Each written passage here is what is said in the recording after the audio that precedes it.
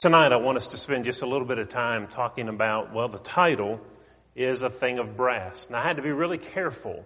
Last time I did a sermon that had some serpent on it, I had somebody terribly upset with me.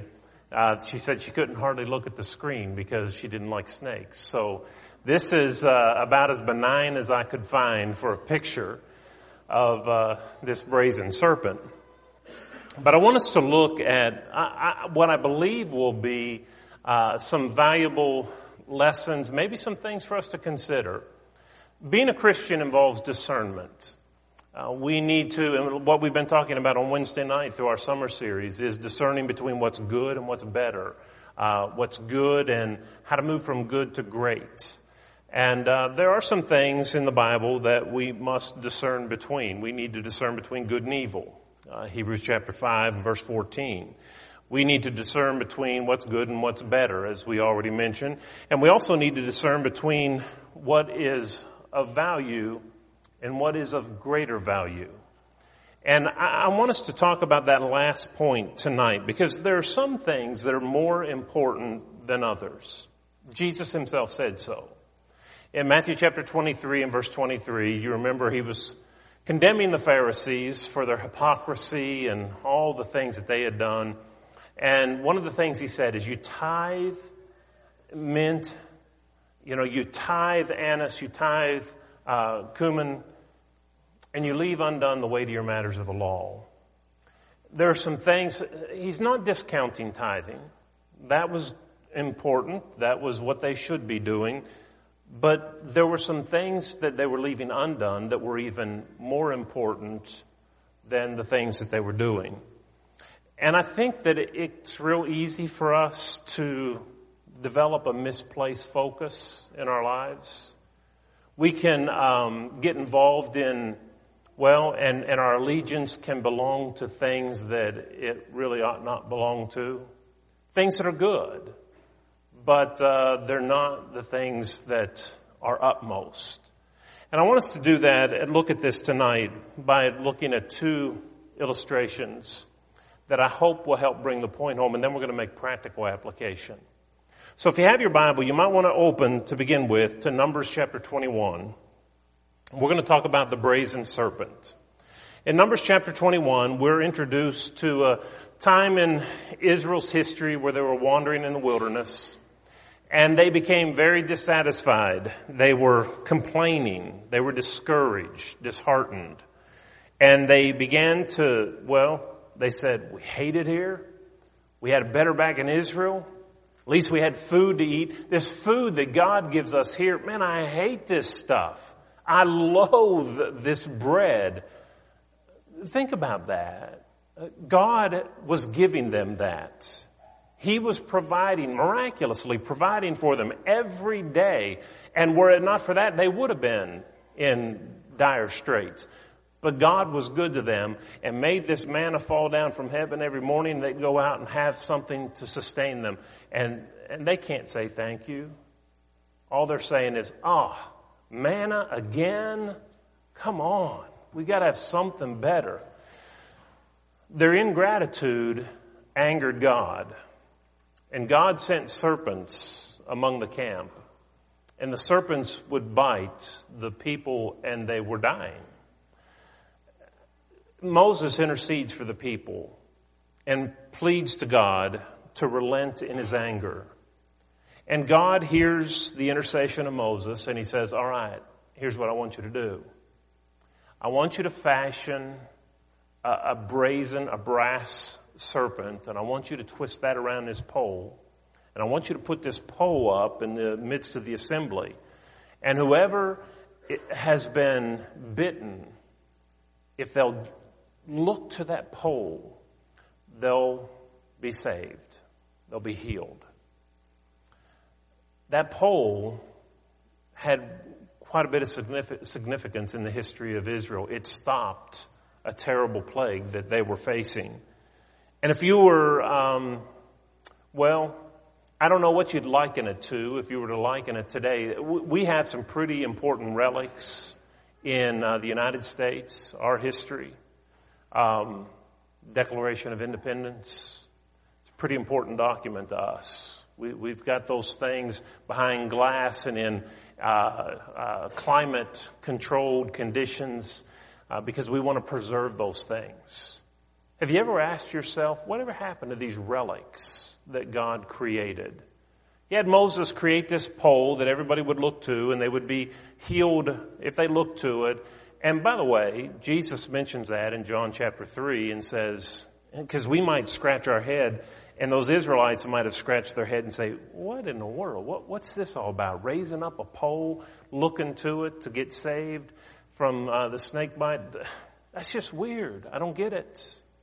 But Jesus said, you remember that time back then? Just like when Moses raised up that serpent in the wilderness, so must the Son of Man be raised up. And those that look to him today will also be saved. It was a shadow of the substance Jesus who was to come. But they didn't see that at the time. But we, of course, having hindsight, see that and understand the reference that Jesus made to it. But whatever became of that? We have this pole that has history, important place in Israel's history. Well, we read about that brazen serpent long after it had served its function and the people had looked to it. We find out in 2 Kings, the passage that Mike just read, 2 Kings chapter 18, we find out that it's still hanging around. They didn't just pitch it in the desert. They kept it with them because it had significance. It's just like an artifact or a relic from our past, how we would treasure those things. But King Hezekiah is now king. He's a good king, and he decides, I'm bringing about some reform. I'm getting rid of the high places. The king before me, they let people in Israel worship these false gods. I'm tearing all these high places down. I'm tearing down the pillars and the altars that were erected to serve these false gods. And that brazen serpent that Moses made in the wilderness, I'm destroying that too. Why would you destroy a relic of your own past? Why would you take something that had a very special significance to the children of Israel? It brought about their deliverance when they looked to it. Why would you tear it up, destroy it? Well, according to 2 Kings chapter 18, it's because the people had begun to worship it. They were burning incense to it. It had become an idol. What had significance was given too much significance. And they called it a thing of brass. That's what Nehushtan means, a thing of brass. Think about the significance of this, though. You see, you can go across the ocean, go to some Far East countries, and you'll see where men will walk by a rock every day, or a stone, or some statue, and they'll get down and they'll worship that. And we think, how can you worship a stone or a carving or some graven image? What would make you do that? That's what they were doing. This is just a thing. It's a thing of brass. Yeah, it had historical significance, but when you elevate the historical significance of that to the point where you're worshiping it rather than God, man, you have really lost focus here. And Hezekiah had enough of it. He said, I'm not even going to deal with it. Just destroy the thing. And they did. To elevate something that has a place, but to elevate it to an improper place, they failed to discern between what had value and what had greater value. That pole was not to be worshipped. It was just a vehicle to reconcile people to God, to bring people back to God. That's all it was. It was just a vehicle. It wasn't to be worshipped. All right, well, let's look at another incident in the history of Israel. In Exodus chapter 25, instruction is given. Exodus is kind of tedious reading in some places because there's all this instruction about how everything is to be built concerning the tabernacle and the curtains and how many, all this kind of thing. And part of that instruction involved the Ark of the Covenant. The Ark of the Covenant was an important relic in the history of Israel. I mean, it was smaller then, but it was about the size of the communion table here. It was overlaid in gold. It was made of wood. Inside of it, there were the Ten Commandments, a pot of manna. And on top of it, there were 2 cherubim with their wings that covered the ark. And once a year, the high priest would go in and sprinkle blood on that, make atonement for the sins of the people of Israel. It was the meeting place with God. It was where he met the high priest and met man on earth. It was a significant piece of furniture. It was, again, comparable to some pretty sacred relics that we might have in our history that's probably in the Smithsonian. They had the Ark of the Covenant. It was a place where they received the forgiveness of their sins. There was, that makes it pretty significant. It contained, as I said, the 10 Commandments that Moses brought down out of the mountain. How important, how special must those have been? So we have the Ark of the Covenant. It's a very significant piece of furniture in the history of Israel. But here's what happens. In 1 Samuel chapter 4, the children of Israel were battling the Philistines again. And they lose. The Philistines kill several thousand Israelites, and they come back and say, man, what in the world's going on? They just whipped us. We got to do something. Let's see. Somebody get the Ark of the Covenant. We'll take that with us. And this time, we'll beat them because we have the Ark. And if you look, they said, it will save us. They lost that battle when they re-engaged. The Ark of the Covenant was stolen, taken from them, and they were defeated again. Their problem was that they had viewed the Ark of the Covenant, which had value, a very special place in the history of Israel, they had given it too much value. Listen, the Ark of the Covenant was a meeting place of God and man, but it was an object. It was a vehicle to bring man to God. It was not their Savior. They treated it like a good luck charm. Well, if we have this with us, nothing will happen to us. Do people carry crosses today around their neck? Wear it, nothing will happen to me. People put little things, statues on their dashboard in their cars. I have this, nothing will happen to me. These items, though they have value, they're not our God. They're not our Savior. They bring us to God, our Savior. And so a thing can have great value and significance, but we have to discern between what it is and what God intended and whether we place too much emphasis on it. Now, I used those 2 illustrations as backdrop. Now I'm going to get down to the application. Because I think that just like the children of Israel of old, they had this special pole. They worshiped it. It wasn't intended to be worshiped. They had the Ark of the Covenant. It will save us.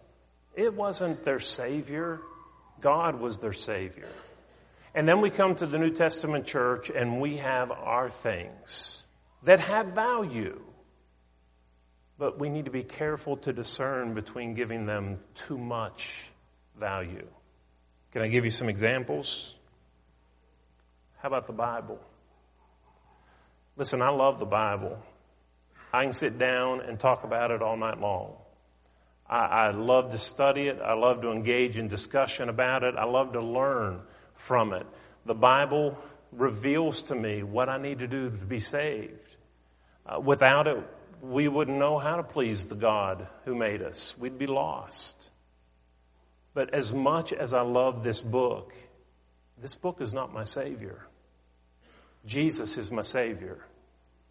And because I have a stack of these in my house and I revere them and take good care of them and make sure that the pages never get turned funny and I have everything just so, that's not the purpose. This book is not to be worshiped. It's to bring us to the one who is to be worshiped. There was a man who had, every time he prayed, he would say this, and it just really disturbed me every time he prayed. Because he would pray when in the public assembly, he would get up and he would lead this prayer and he'd say, "Well, thank you for allowing us to come together here to worship your word." And he had reference to the Bible. We didn't come to worship the word. We come to worship God. And God gave us this word so that we can know who he is, so that we can worship him. I don't want to have a relationship to this book and not have a relationship to Jesus. There are plenty of colleges and schools that have academics that know this and teach it and study it, but it's just a subject to them, and they don't know God. We need to know God, not have just simply a relationship to this book. I hope you understand what I'm saying. I love the Bible, but it's not my Savior. It's not an end. It takes me to the end, which is God. Here's another one.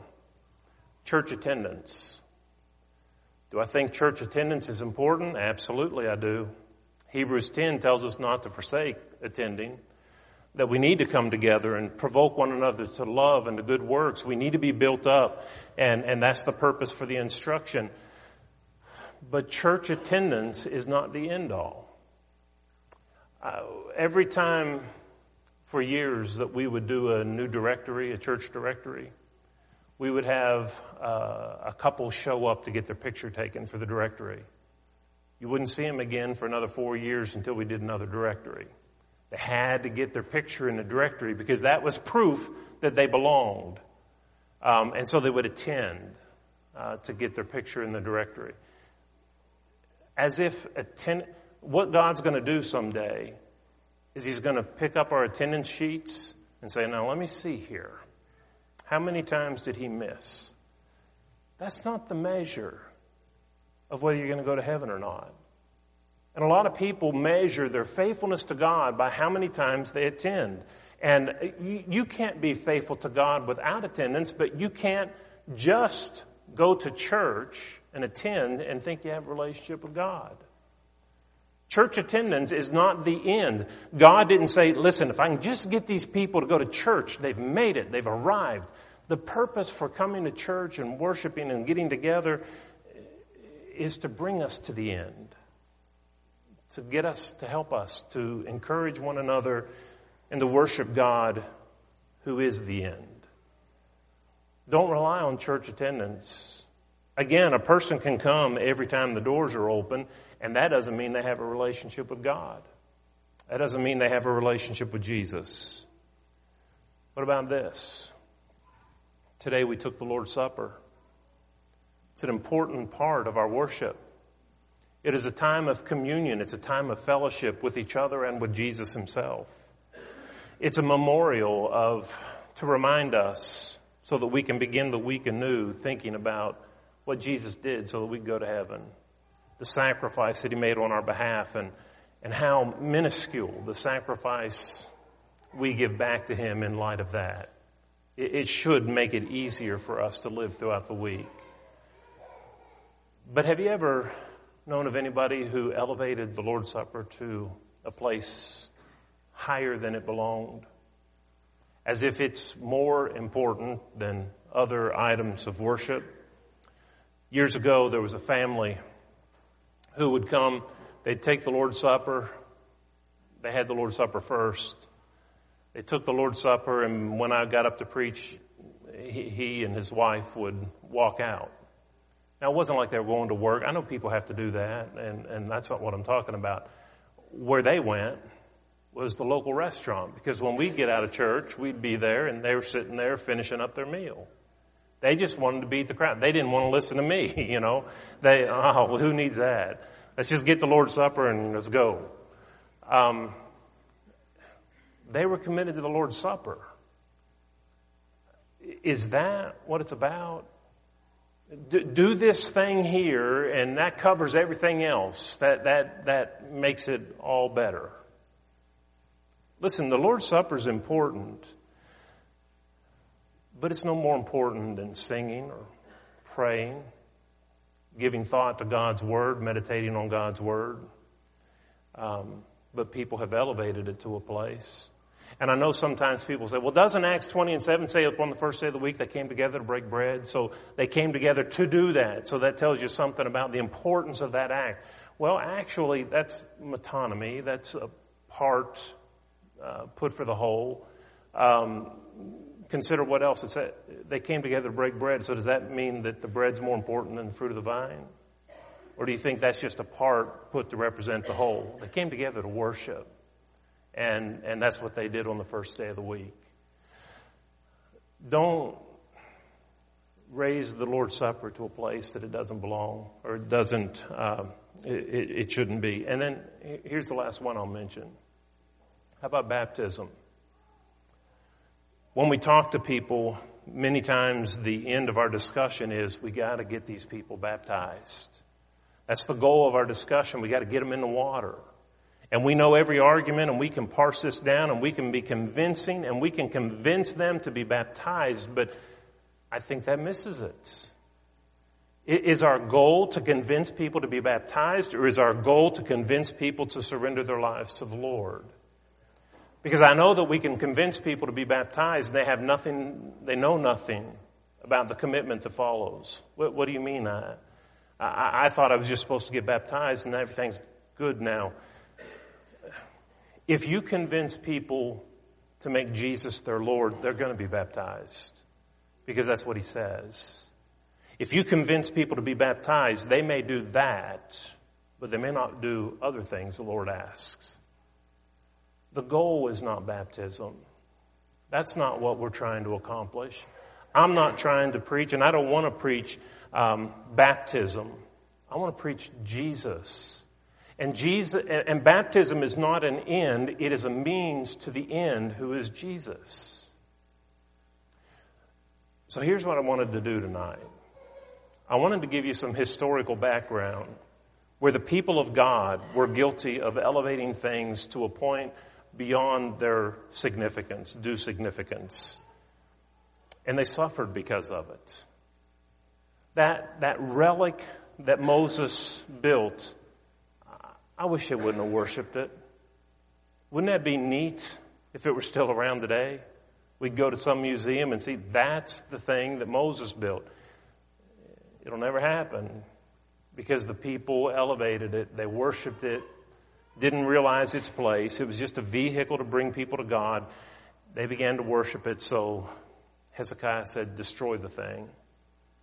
The Ark of the Covenant, instead of realizing that it was just a place, a meeting place between man and God and a vehicle to bring them closer to God and be reconciled to Him, they treated it as a lucky charm. It will save us. It's not their Savior. God was their Savior. They misplaced their trust, the significance in a box instead of the living God.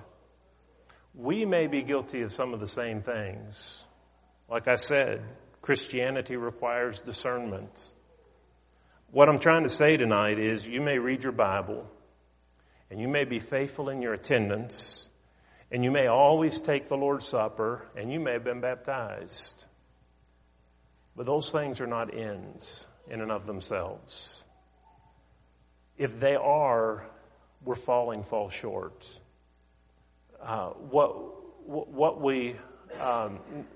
What we need to do is to make Jesus our end. You know why I read the Bible? And I love this word? Because it points me to Jesus, my Savior. You know why I attend? because that's what my Lord wants me to do, because it'll strengthen me and it gives me an opportunity to worship Jesus. You know why I take the Lord's Supper? Not because it's more important than anything else, but because it is a reminder to me of what Jesus did for me. And you know why I'm baptized into Christ? Because Jesus, my Lord, said to reenact the gospel in that fashion. Let those things have their place. Let them have their significance. They are significant. But don't ever let them replace the primacy, the preeminence of Jesus. If you're here tonight and you're not yet a child of God, what is it that you've allowed to get between you and Him? It can even be religious things, not just sins. It can be things that are good, not just sinful things. If anything has come between you and God, get rid of it. It's nehushtan. It's just a thing. It means nothing. Jesus means everything. If you haven't yet been baptized into Christ for the forgiveness of your sins, so that you can become a child of God, we encourage you to make that step tonight. That's what happened this morning. And we encourage you to do that tonight. If you're a child of God already but unfaithful, maybe you see some misaligned loyalties and you need to get things back in kilter. We'll pray with you to that end if you'll come as we stand together and sing.